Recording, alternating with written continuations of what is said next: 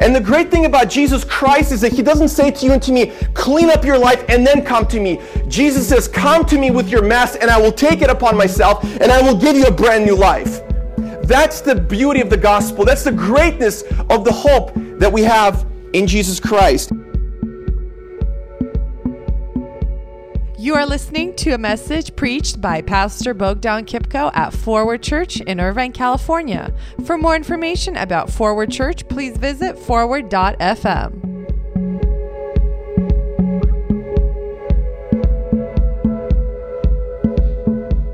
This Sunday at Forward Church, we are officially kicking off our Christmas season. And today we're also beginning a brand new Christmas sermon series entitled Unwrapped, the Real Gifts of the Season. And today I'm going to talk specifically about the gifts you need to give to God. Now, when we think of Christmas and when we think of the Christmas season, usually we tend to think of the gifts that we are going to get or the gifts that God has given us. But I want to, in this part one of the Unwrapped Christmas sermon series, I want to speak about the gifts that we need to give to God. And so I want us to look at Matthew chapter 2, verse 11. So go ahead and open your Bibles with me to Matthew chapter 2, verse 11. And here is what the Word of God says. And it's talking about the three wise men, or the Magi, that came and gave gifts to the newborn child, Jesus. And so here's what the text says. Matthew chapter 2, verse 11. They entered the house and saw the child with his mother Mary, and they bowed down and worshipped him. Then they opened their treasure chests and gave him gifts of gold, frankincense, and myrrh.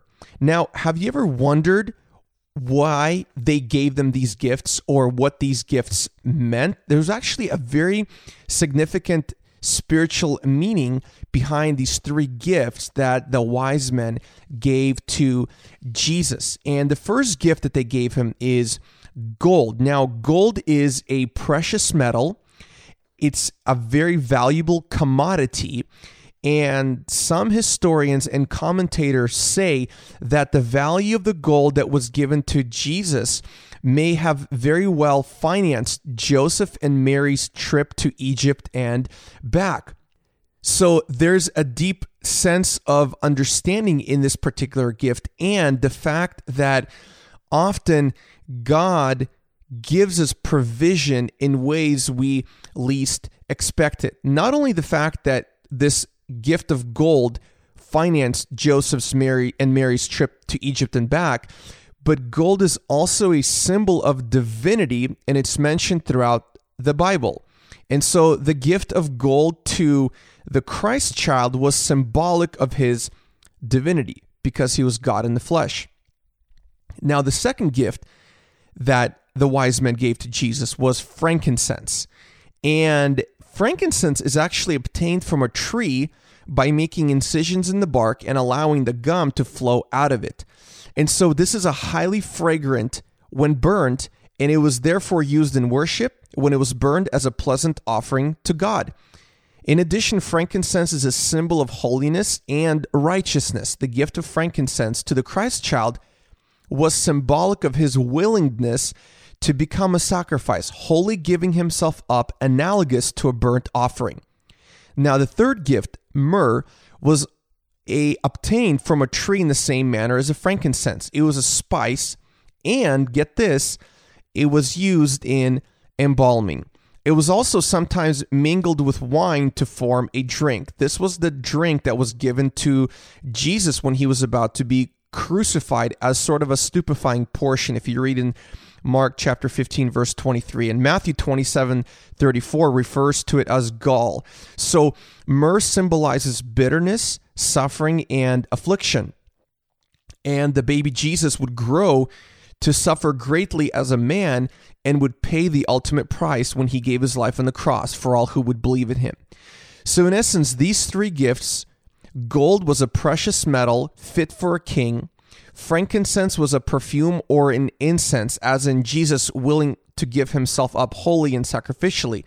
And myrrh was an anointing oil. So there you have it. This is the meaning of the three gifts that the wise men gave to Jesus. Now, I read about a story about a tradition that a pastor has in his family for more than 50 years. And here's basically what they did. They kept this tradition. They hold a birthday party for Jesus. And so this pastor, when he was 3 years old, he asked his mom, "What is Christmas?" And his mom told him, "Well, it's Jesus's birthday." And so with great, terrific 3-year-old logic, this pastor said, "Well, if it's Jesus's birthday, we should have a birthday party." And so they did. They had a birthday cake, they sang him songs, they had candles. And in this pastor's family, they kept this tradition going for 4 generations. And the birthday party for Jesus became a sacred time when they read the Christmas story and they share it, what they're grateful for.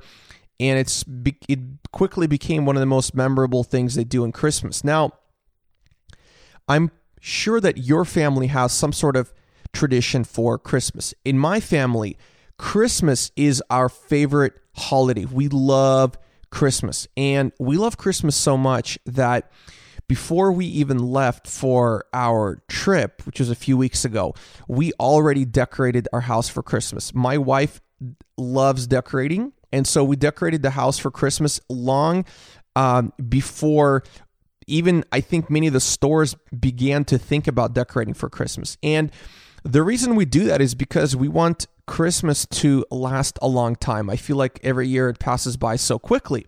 So we pretty much decorated the house for Christmas about a month and a half prior to Christmas even beginning, even more than that. And so that's pretty much what we do. Now, back to the text we read and back to the topic that I want to talk about, which is the gifts you need to give to God. And my big idea today is this, that it's not about what God gives you, but rather what you can give God. In other words, we need to understand that there are certain things that we need to give to God. And I think what often happens is Jesus gets completely shut out of Christmas. And imagine it this way. Imagine you're having a birthday party and a bunch of people would come to your birthday party and they would give gifts to each other, but they would not give a gift to you. Think about it. You have a birthday party and everyone comes, but no one gives you any gifts. How would you feel? Well, that's Christmas. Everyone gets gifts except Jesus. Now you might want to say, what do you give to the God who has everything? What kind of gift can you give to God? And the topic of my sermon today is the fact that there are gifts you need to give to God. You need to unwrap them and you need to give them to God. But you might say Jesus Christ has everything. I don't think he has everything. And I'm going to tell you today that there are 4 things that Jesus does not have that you need to give to him. And so as we kick off the Christmas season, I want us to think about these 4 things and I want us to give these things to Jesus. Number 1, you need to give to Jesus your trust. Now, the Bible in Hebrews 11:6 says this, "It is impossible to please God without faith." And faith is voluntary. Faith is not something that is coerced. Jesus doesn't have your trust unless you give it to him. He will never force it. It takes a step of faith. It takes a step of trust. And here's the thing, to trust in Jesus, you must trust in his timing. He wants your trust. I want to ask you a question. What part of your life right now are you not trusting Jesus in? Is it your finances? Is it your health? Is it your spiritual state? Is it your situation with your family? Is it a situation with your job, with your career? Maybe it's a situation with finding your life purpose or not knowing what it is and being anxious about it. Maybe it's a problem you're having with another person. Maybe it's a financial issue. Maybe it's a spiritual issue. There is a particular sphere in your life right now where you have not trusted Jesus. That is where he wants you to trust him. He wants you to trust in His timing. He wants you to trust in His provision. He wants you to trust in His sovereignty. Jesus ultimately wants you to give Him your complete and wholehearted trust in every single situation that you're going through. And this is the thing. It's a voluntary thing. You have to step into that. And often your faith is activated when you begin to act. Motion turns into emotion. And the Bible does say that without faith, it is impossible to please God. And so, even though Christmas oftentimes might seem like the most wonderful time of the year, for many people, it can become the most lonely time of the year, because whatever issues or problems or conflicts you might have been facing during the year, they're not going to diminish. They're actually going to be magnified during the Christmas season, because you tend to think of them more often. And so I want you to think of the 1 or 2 or 3 places in your life where you don't trust Jesus. And I want you to consciously say, God, I trust you in that sphere of life. I trust you're going to take care of it. And that's one of the greatest gifts that you can give to Jesus this Christmas season is your trust, your full and utter trust. Now, the second gift that you can give to Jesus that He doesn't have yet is your first or your firsts. And Exodus chapter 20, verse 3 says this: "You must not have any other God but me." It's crazy to think about what the holiday season has become. And I recently read an article that basically said that for many years, there has been a war on Christmas. People try to take Christ out of Christmas. People don't want to say Merry Christmas. They replace it with Happy Holidays. And basically, Christmas is becoming this whole marketing ploy to get you to buy stuff. Now, here's the thing. Before, we thought that there was a war on Christmas. But now, Christmas is waging a war on us. What do I mean by that? Well, marketers and everybody else tries to get you to buy stuff now sooner and sooner and sooner. And here's the reason why. So we have these things as Black Friday, Cyber Monday, and no judgment if you participated in all of that stuff. But marketers are basically trying to say to us that, hey, if you don't buy something on the day after Thanksgiving, most likely you won't be able to afford gifts for your family, even though things are going to go on sale pretty much after Thanksgiving and after Christmas anyway. So the point is this: God desires that we give Him our first, which means our best, or something that is most treasured to us and most valuable to us. And that's basically our time. Time is not expandable. Time doesn't pause. Time doesn't stretch. Time continues to go. And just a few days ago, it's crazy. I was driving by Best Buy, and there were people in tents lined up to buy things there. And the thing is, the people were lined up there not like one day in advance, not a couple hours in a day and a couple hours in advance, but it was like multiple days in advance. So imagine like standing in line for up to 49 hours before Best Buy opens. It's crazy, but that's pretty much what our culture has created. And so when we understand the text that says you must not have any other God but me, we need to understand that if anything or anyone other than Jesus holds first place in your life, it's an idol.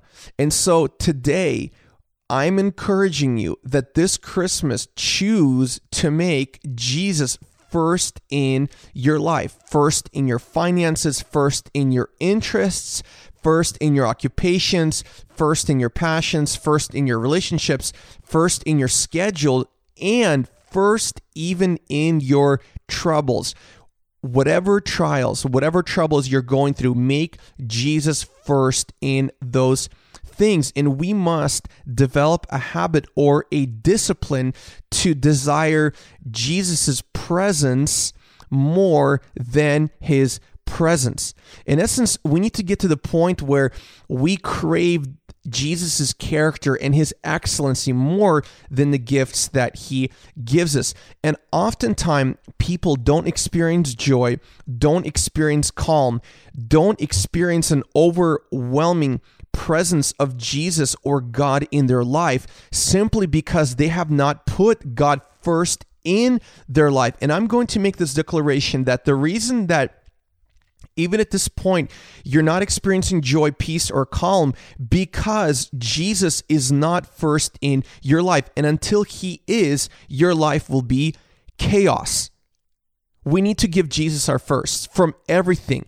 And often, I'm going to admit, it's hard to do. It's hard to give Jesus the best of our time, the best of our money, the best of our resources, the best of our energy. It's difficult because we tend to think that we can hold on to those things and it's our first. But we need to become a people of firsts who give up those things. And God will bless us infinitely more. We can't outgive God. Anytime we give God our first, he's going to give back infinitely more with a great measure that is shaken down, running over, that we can't even handle. But first, he wants us to develop the fact that we give him our first. It's very important. Now, the third thing that we need to give to God, we need to give him our trust, our firsts in everything in our life. And number 3, we need to give him our heart. Luke chapter 12, verse 34 says this: the place where your treasure is, the place where you want to be and end up being, that's your heart. That's where your treasure is. So where your treasure is, there your heart will be also. Now, the heart is a very interesting thing. Your heart is what you love, what you value, what you're passionate about, what you care most about, what you end up dreaming about when your mind is on idle mode. And here's the thing about our hearts. Our heart is an idol factory. And if it's not filled with God, it will be filled with gods. Now, one important way you give Jesus your heart this Christmas is by giving your resources to the work that Jesus is doing. Here's the thing, friends. Jesus doesn't need your money, but he wants what it represents, your heart. So maybe you are a generous person, but you don't spend any time with Jesus. Jesus wants your time because it represents your heart. He wants your heart. He wants it completely. He wants it wholeheartedly. And until we give Jesus our entire heart, we're going to constantly try to fill it with things that are not going to matter, or things that don't give us the pleasure and the happiness that we so desperately desire. Jesus wants our heart, and it's an idol factory. And if it's not filled with God, it's going to be filled with gods. So Jesus, this Christmas, he wants your trust. And it's voluntary. He's not going to force that upon you. He wants your firsts. Everything in your life must be centered around Jesus. Number 3, he wants your heart. And number 4, he wants your evangelism. We read in Matthew chapter 10, verse 33, that everyone who acknowledges me before men, I also will acknowledge before my Father who is in heaven. That's what Jesus says. We read in Luke chapter 9, verse 26, when Jesus says, if anyone is ashamed of me and my message, the Son of Man will be ashamed of that person when he returns in his glory and in the glory of the Father and the holy angels. He wants your evangelism. What do I mean by that? When my wife and I were in Paris about a week and a half ago, when all the terrorist attacks were happening, it just so happened that the hotel in which we were staying at, multiple teams from CNN were actually also staying there with their camera crews. And when we went down for breakfast one day, we met a CNN anchor. And if I said her name, you guys would know exactly who she is. And we met her and we talked to her. So we talked to her about the Paris attacks and how she's covering them and pretty much the situation that was going on in Paris. And I noticed a distinct thing about her. The one thing that she would not mention in any of her conversation, in any of the questions that we spoke to her, is her religious views. And later on, after reading a Wikipedia article about her, it basically states that there's a reason that she does not share her religious or political views, because she cannot compromise her journalistic neutrality. So in other words, this news anchor, they proclaim news, whether good news or bad news, to millions of people. But however, all they can do is tell the news. They cannot report their own personal opinion or their own personal stance on any situation. In fact, there was even a reporter recently who I think got let go or fired from CNN because they tweeted a very personal opinion about everything that was going on during the terrorist attacks. Now, friends, I want to tell you this, that we as Christians, as followers of Jesus, we don't have journalistic neutrality. In fact, God calls us to take a firm stance, a concrete position. The Bible says either you're for Christ or against him. There is no middle ground. And so when you become a Christian, you are pledging allegiance to the Lord of Lords, the King of Kings, to Jesus. So in essence, God wants you to tell others about him. And so this Christmas season, people are significantly more open to hearing about Jesus. And we must not be people who remain neutral in the position of faith. We need to be bold in declaring that, yeah, we do love Jesus. We do acknowledge that Jesus is Lord. We do pray to Jesus as God. We do believe that Jesus is the hope of the world. We do believe that Jesus is the way, the truth, and the life. We do believe that there is no other way to God other than through Jesus. We do believe that people who do not accept Jesus Christ as Lord and Savior will not be in heaven. We do believe that the Bible is the Word of God. We do believe that the 66 books were written by men who were carried along with the Holy Spirit. We do believe in that truth, and we firmly stand on that truth, and we've banked our entire life on that truth. And so this Christmas season, Jesus wants our evangelism. He wants us to be bold in proclaiming that truth. We're not ashamed about it. We're not ashamed of the gospel. And this is why God, this Christmas, he wants a family more than anything else. He wants children who choose to love and trust him.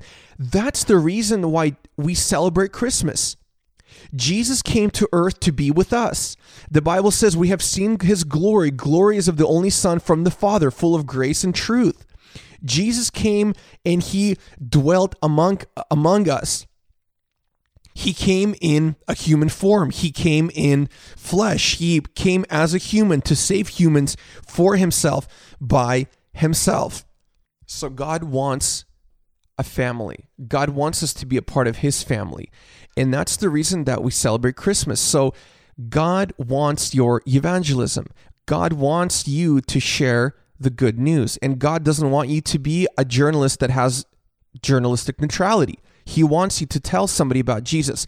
And so I want to encourage you this Christmas season, invite someone to Jesus this Christmas. Tell somebody about what Jesus has done in your life. And very often the Christmas season is a time when many people are more open to coming to church, to coming to a community group, to hearing about Jesus. So use this opportunity. Leverage this opportunity. This is a gift that you can give to Jesus by expanding the family of Jesus. So you might be listening today and you might say, well, how does this change my life?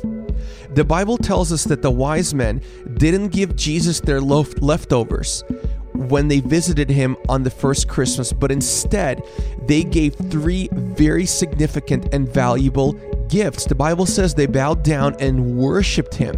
They opened their gifts and they gave him treasures of gold, frankincense, and myrrh. And so, what do you need to do today? As you give Jesus your trust, as you give Jesus your first, as you give Jesus your heart, and as you give Jesus your evangelism, you personally are giving him gifts that are far more valuable than the ones that the wise men brought. So during this Christmas season, as you get together with your family and as you celebrate the birth of Jesus, don't forget that even though God has given you many things, Jesus wants gifts from you, and they are your trust, your firsts, your heart, and your evangelism. So together as a church, let us celebrate this Christmas season and let us give Jesus these gifts that are far more valuable than what the Magi could have ever given him. And let us do this for the glory of God and the joy of all people. You are listening to a message preached by Pastor Bogdan Kipko at Forward Church in Irvine, California. For more information about Forward Church, please visit forward.fm.